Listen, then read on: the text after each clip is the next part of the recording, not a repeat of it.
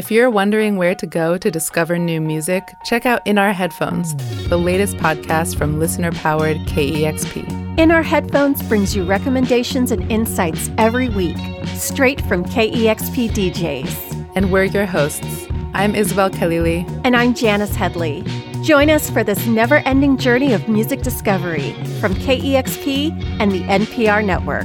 Available now wherever you get your podcasts. Just search KEXP.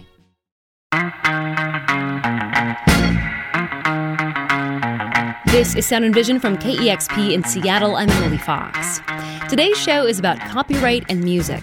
Coming up in 5 minutes, we'll hear from a coder and a lawyer who developed an algorithm that created nearly 70 billion melodies. And they're putting the melodies that haven't been used so far in the public domain to prevent more copyright infringement cases against musicians. If somebody steals just the mere melody alone, not the ache of the voice, not the bass drum hit, not the guitar solo that we love, but just the melody, maybe we should think about whether that should be stored with one person for their life plus 95 years, and nobody else can use that thing. But first, we'll hear about a program that is going to make it easier for musicians to use samples in their music without fear of copyright infringement. The Library of Congress is about to launch a tool this summer that would make its massive audio collection available in the public domain for DJs, hip-hop artists, and others to sample in their music for free. The project is called Citizen DJ. It's led by the Library of Congress's innovator-in-residence, Brian Fu. He says this idea has been in his head since he was a teenager. You know, I was a breakdancer in the 90s and the 2000s, so I've always had an interest in hip-hop music, hip-hop culture, and kind of the idea of a DJ who, is this kind of collector of sounds, especially in the early days of hip-hop. And the DJ would be, digging through crates in the back of thrift shops and record stores and looking for, really, obscure sounds that they can transform into new music. So that was kind of the basis of this project where, it kind of led me to ask, what is in our collective crate, as a citizen of the United States, what is the shared crate of sounds that we can use for free without any special permission, and for, creative reuse. So that was kind of the basis of this project. The Library of Congress's audio collection spans back for more than 100 years. It includes everything from speeches and interviews to music and movies. Fu says he's found some gems along the way. I've been listening to interviews of, music legends from, like B.B. King or David Bowie. Some of the first sounds of the wax cylinders from the Edison collections, through to field recordings and government film. I mean, it's really a bit overwhelming. Because the collection is so overwhelming, Fu, who's also a computer scientist, has organized the library into different categories, from music to film, interviews, sketches, and more. He then created a visual grid for each category. So the grid kind of looks like a pixelated color wheel. Each pixel itself is a sound, and as the pixels change colors, the types of sounds change. Here's Fu describing how it works in a video tutorial where he's moving his mouse around the color grid. So I'm going to kind of just give you a sense of what's in here.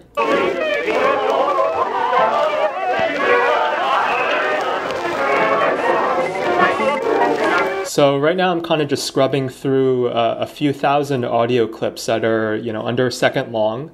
And it kind of gives you a very broad sense of what is in this collection sonically. The way these clips are laid out is the clips that are closer to each other should sound similar, and the color reinforces that. So I can play what's in the corner here. It sounds like opera. And in the opposite corner, it sounds like piano and xylophone. And as I'm scrubbing through, you can actually see where the particular sound comes from. So once I find an interesting sound, I could hear it in context. Real Christmas cheer. And I can also view it on the library's website. The The Library of Congress's Citizen DJ tool also has a feature where you can create a remix with your found sound right on their site. You can also download all these sounds and use them in your own editing program. I really just hope there's a lot of new music made. Everything from, just students or amateur musicians making new music all the way through, Kanye West or whoever else is able to just take these sounds and make something new with it. Yeah, my dream is that a whole new generation of musicians are able to kind of make new sounds that would hopefully be able to make more visible some of the amazing things that the library has in their collections. Fu's goal is to create an entire album based out of found sounds from the Library of Congress's website. He's started on one track already. It's based off of this old recording called Old Pal.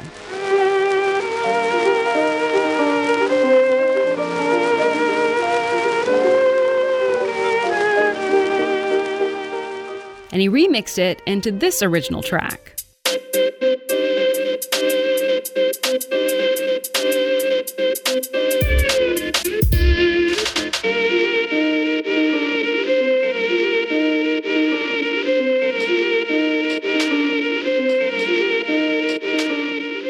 You can check out the Citizen DJ tool on the Library of Congress's website. It's still in the testing phase, and Fu is looking for feedback. It'll be fully up and running later this summer. This is Sound and Vision.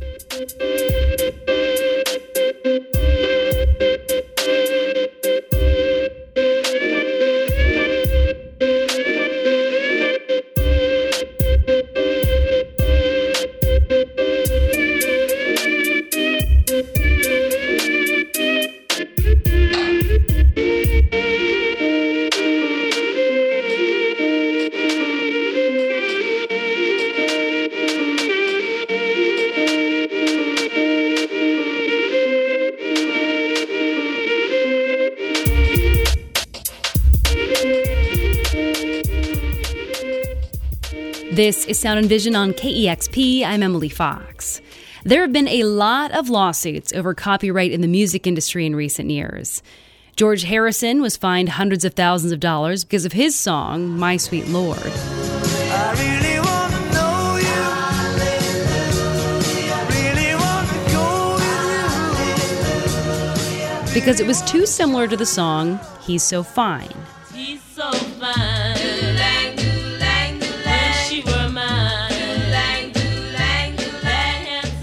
Robin Thicke and Pharrell Williams had to pay $5 million for their song Blurred Lines.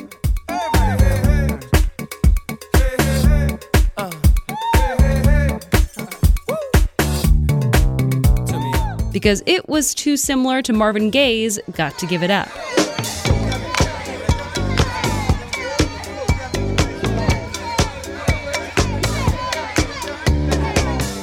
And recently, Katy Perry was ordered to pay nearly $3 million because of her song Dark Horse. Make me your Aphrodite. Make me your one and only. Was similar to the Christian group Flame song Joyful Noise. Talk about it. Your boy's been a Christian quite a few years. Victory and faith. Similar cases have come up with many, many other artists. In these cases, the big question is, did the artist purposely take a melody from another artist, or was it on accident? That also brings the question, how many melodies can we actually have? Will we come to the point in music history where we are bound to repeat melodies? Have we run out of melodies? For Damian Reel and Noah Rubin, the answer is yes. Reel is a lawyer who has worked on copyright, and Rubin is a coder. They've worked together to create an algorithm that basically has come up with every melody that exists. They join me now to talk about their project and how it could impact the music industry. Hello. Hello. Thanks for having us on. Thanks. So explain, how does this program work? The program started as an idea where I thought when people hack a password, one way to do that is to use a computer to quickly guess AAAA, AAB, AAC until it ultimately hits your password. That's called brute forcing. So I thought maybe we could do that with music. Maybe we could say do-do-do-do, do-do-do-re, do-do-do-mi, and then just mathematically exhaust every melody that's ever been and ever can be. So really, that's I thought, Noah, do you think you could brute force music melodies? And he said he said yes. And I'll let Noah talk a little bit more about the details of how the program works. Yeah. So when Damien asked me, you think we could do this, I was like, yeah, sure, I'll give it a shot. So on a high level, the way the program works is you give it a set of parameters. So you tell it how many different pitches you want it to cover, and then you tell it the length of the melodies that you want it to generate. So it could be the major keys in middle C, and then you say, okay, I want length 10 melodies or length 12. And then it will, in an iterative fashion, go about generating MIDI files containing every single one of the possible melodies with those combination of pitches. That's awesome. So you created this program, and then ultimately, how many melodies did you come up with? We've continually created more and more melodies, and so of course the one that I talked about in my TEDx talk, we talked about do re mi fa sol la ti do. So that's 8 pitches up, and then the length that Noah was talking about, we did 12 across, and the math on that is 8 to the 12th power. So that's about 68 billion melodies. But that was just the major scale. We also did the minor scale, so that's another 68 billion. We also did the chromatic, so not just the white keys, but also the black keys on the keyboard. It's a 12-tone chromatic scale, so adding the top tonic, that's 13. So that's the one that we created was 13 to the 10th power. Which is a lot. And then we also are currently doing another data set too, which is going to be more than that. So to answer your question, we generate lots and lots of melodies. Lots of them. And then have you figured out, I had watched your TED Talk where you basically have a grid of kind of like red squares and green squares. The red squares are all of the melodies that already exist, and the green squares are ones that haven't existed yet. And when you look at it, or this idea, how many melodies do you think that we've filled in the grid already? Like, are we almost at capacity of how many melodies we can make? That's really literally $1 million question, and I don't think anybody really knows. The difficulty with finding the red square versus the green square is figuring out, number one, what songs are currently in copyright. Because if something was, say, Beethoven, that was at one point copyrighted, but it has reached the public domain. So in addition to the red square, currently copyrighted, green square in my TED Talk, which is not red, there's also now a third one that we've talked about after my TED Talk, of that the gray square. The gray square is the Beethoven melody that da-da-da-da, that used to be copyrighted, but isn't copyrighted anymore. It's in the public domain. So to your question, how many do we have left? It would be really interesting to superimpose the red melodies and then show the green melodies and then show the gray melodies and see how many currently copyrighted works are overlapped by the public domain pieces like Beethoven, Mozart, Haydn, etc. Yeah, that's interesting. So ultimately, you've created this program, you've come up with, billions of melodies. How will having this information and data ultimately help artists? We think that, at least our hope, is that we'll get lawyers and judges and juries to think differently about what the data set is. How many melodies are there? I think if you're not a musician, you might think, well, the number of melodies is infinite. There are an unlimited number of melodies that one can think of. So when they see, one song sounding almost exactly like a different song, they, in their opinion, they think, well, of course they copied, because look at how similar they sound. There's no way that it could sound so similar if they didn't copy it. What we would like to do with our project is to maybe make them think twice about that. Maybe think, maybe the result of two people creating a similar sounding song is not because person B copied person A, but maybe it's just because the constraint of the genre, that there are only so many notes. And person B accidentally stepped on the same melody that person A may have stepped in. And that's even more plausible and possible if you take into consideration genre. If you think about blues, for example, there's a blues progression that everybody uses the same blues progression. So if you use the blues progression, the number of melodies that fall within that are way smaller than Noah and I created in our All the Music data set. So when you take into consideration genre, the number of notes that one can make for their melodies is much, much smaller. Yeah, that's interesting. I mean, the copyright cases that I mentioned kind of in the intro, a lot of these cases, again, the argument was, did this artist purposefully copy this other melody? And again, it can be argued like, how do you even prove that? Can you prove that? So having this information, I mean, my other question is, what about artists that do intentionally copy someone else's work? Does this program help or hurt them? This is something that people bring up often. If you have your way, Damien and Noah, then maybe the melody is not copyrightable. And that's largely what we're saying, is that melody is such a building block of music. Maybe you should not protect melody, but protect other things. Protect melody plus lyrics, for example. And think about the entirety of a song isn't just melody. It's melody plus lyrics plus chords plus instrumentation plus all the other things that make a song. And tease out and parse out what makes people love a song. Is it the way that the ache of the voice happens, or the guitar lick, along with the dynamic shifts and the big bass drum hits, and all these things are what make people love songs. Very rarely is the thing that people care about the sequence of pitches, the mere melody. So maybe we should think about, if somebody steals just the mere melody alone, not the ache of the voice, not the bass drum hit, not the guitar solo that we love, but just the melody, maybe we should think about whether that should be stored with one person for their life for plus 95 years, and nobody else can use that thing. Maybe melodies are just facts, that if somebody steals that fact, it's not going to be a big deal, because people will love their song as much as they love your song, and they'll love that for different reasons. I'm talking with attorney Damian Riehl along with coder Noah Rubin about their project to track every melody that exists in order to help musicians being sued for copyright infringement. And I should also mention that you also intend to put all these melodies you created through your algorithm into the public domain. So if an artist in the future does get sued for using a melody, they can go to your database and say that the melody was actually in the public domain. So, Damian, you have said in your TED Talk that the copyright system is broken and needs fixing.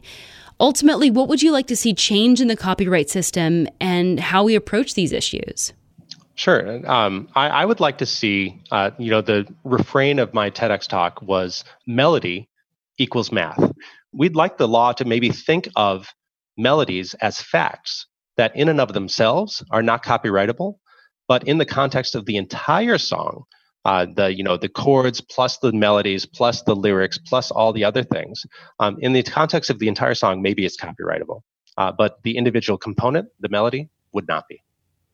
So, I mean, for both of you, when you see these cases like the Dark Horse song or Tom Petty versus Sam Smith or Lana Del Rey versus Radiohead, what is your reaction when you see these copyright cases where they're going after a very specific melody or portion of a song and, fighting for, billions of dollars in some case, or, $1 billion, lots of money? What is your reaction when you see these cases come up in the news? Noah, you want to take this one first?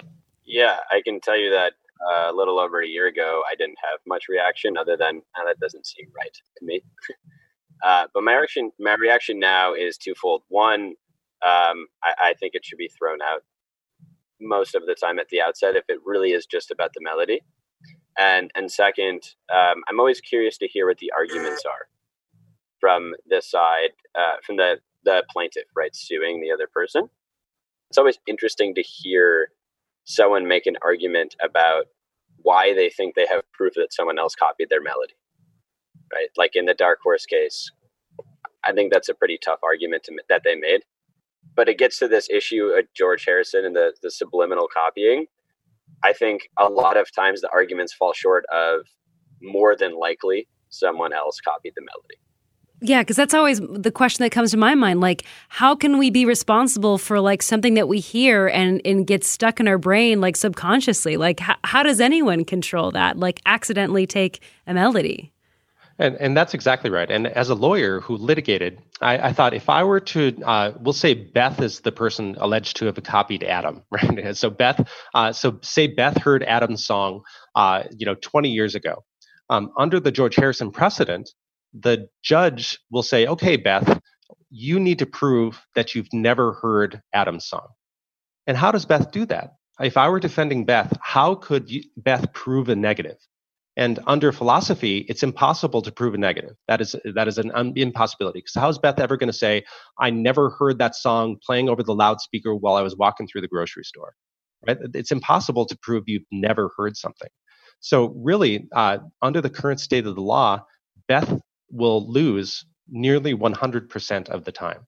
So really what Noah and I are trying to do is to give Beth a fighting chance to be able to say she has never heard the song before, or even if she did hear the song maybe 20 years ago, she wasn't thinking about that song when Beth made her current song. If melody equals math equals fact equals uncopyrightable, Beth maybe stands a chance. So what comes next for this project? You've put together this whole database with billions of melodies with the hopes of maybe one day putting it in the public domain so people don't get, gouged with copyright cases. So what comes next with this project? Do you have any future plans? I can start and Noah can jump in. We do. We're currently building a data set that expands upon our current data set, the data sets we've had, to go beyond just an octave. So we're going to go the G below middle C up to the E above the C5. So we're doing more notes, and we're also including rhythm. A big complaint we've heard from people saying, you're just doing quarter notes, but that's not enough. We need to do rhythm too. So what we're doing is we're incorporating rhythm plus beyond a single octave to make an even larger data set to further exhaust the finite possibilities. So Noah, I'd defer to you on other things that we're going to be doing in the future. So definitely what Damien said. We also heard feedback from some people that the data sets we've produced are large, and some people don't have the bandwidth to download the entire data set. So one thing we want to do to make it more accessible to people is have like a simple web app where people can put in, for example, a melody of their favorite song or whatever it may be, and we can show them, where it shows up in our data set and how many times. So, for example, someone had a question for us recently, like how many times does a Dark Horse melody show up in your data set? I thought that was an interesting problem. So we came up with a way to calculate how many times that melody shows up in our data set. And so the plan is essentially make that into a web app and show people how common melodies truly are. And do you have that answer yet? Do you know how often the Dark Horse melody actually comes up? Yeah, so according to the formula we came up with, it's 8,192 times. Oh, that's crazy. Wow. And that goes to show how the shorter the melody, the more common it is, and the easier it is to step on another melody. So I was describing our data set is do, re, mi, fa, sol, la, ti, do. That's 8 to the 12, length 12. But if you have, for example, the George Harrison case is da, da, da. So there's 3 pitches there. And then there's only 5, length 5. So 3 to the 5 is only 243. There's only 243 3-pitch, 5-note melodies that have ever existed since the beginning of time. So, there are tens of millions of songs uploaded each year to SoundCloud. And so if you have a 3-pitch melody, there are only 243 of those. What are the odds of accidentally stepping on those 243? Pretty damn high. That was my conversation with attorney Damien Riehl and coder Noah Rubin, who are on a quest to create every melody in the world and put it in the public domain. Well, that was Sound and Vision. Here's a data set I'd like your help with. Subscribe, rate, and review this podcast. Podcast sites actually look at that data to determine which podcasts they highlight so other people know that the podcast exists. It's a beautiful thing. So you can do that, again, by subscribing, rating, and reviewing this podcast. It only takes a minute of your time. And then if you want to go the extra mile, you can give a one-time $20 donation at kexp.org/sound. Thanks so much for listening, and we'll chat more on Thursday.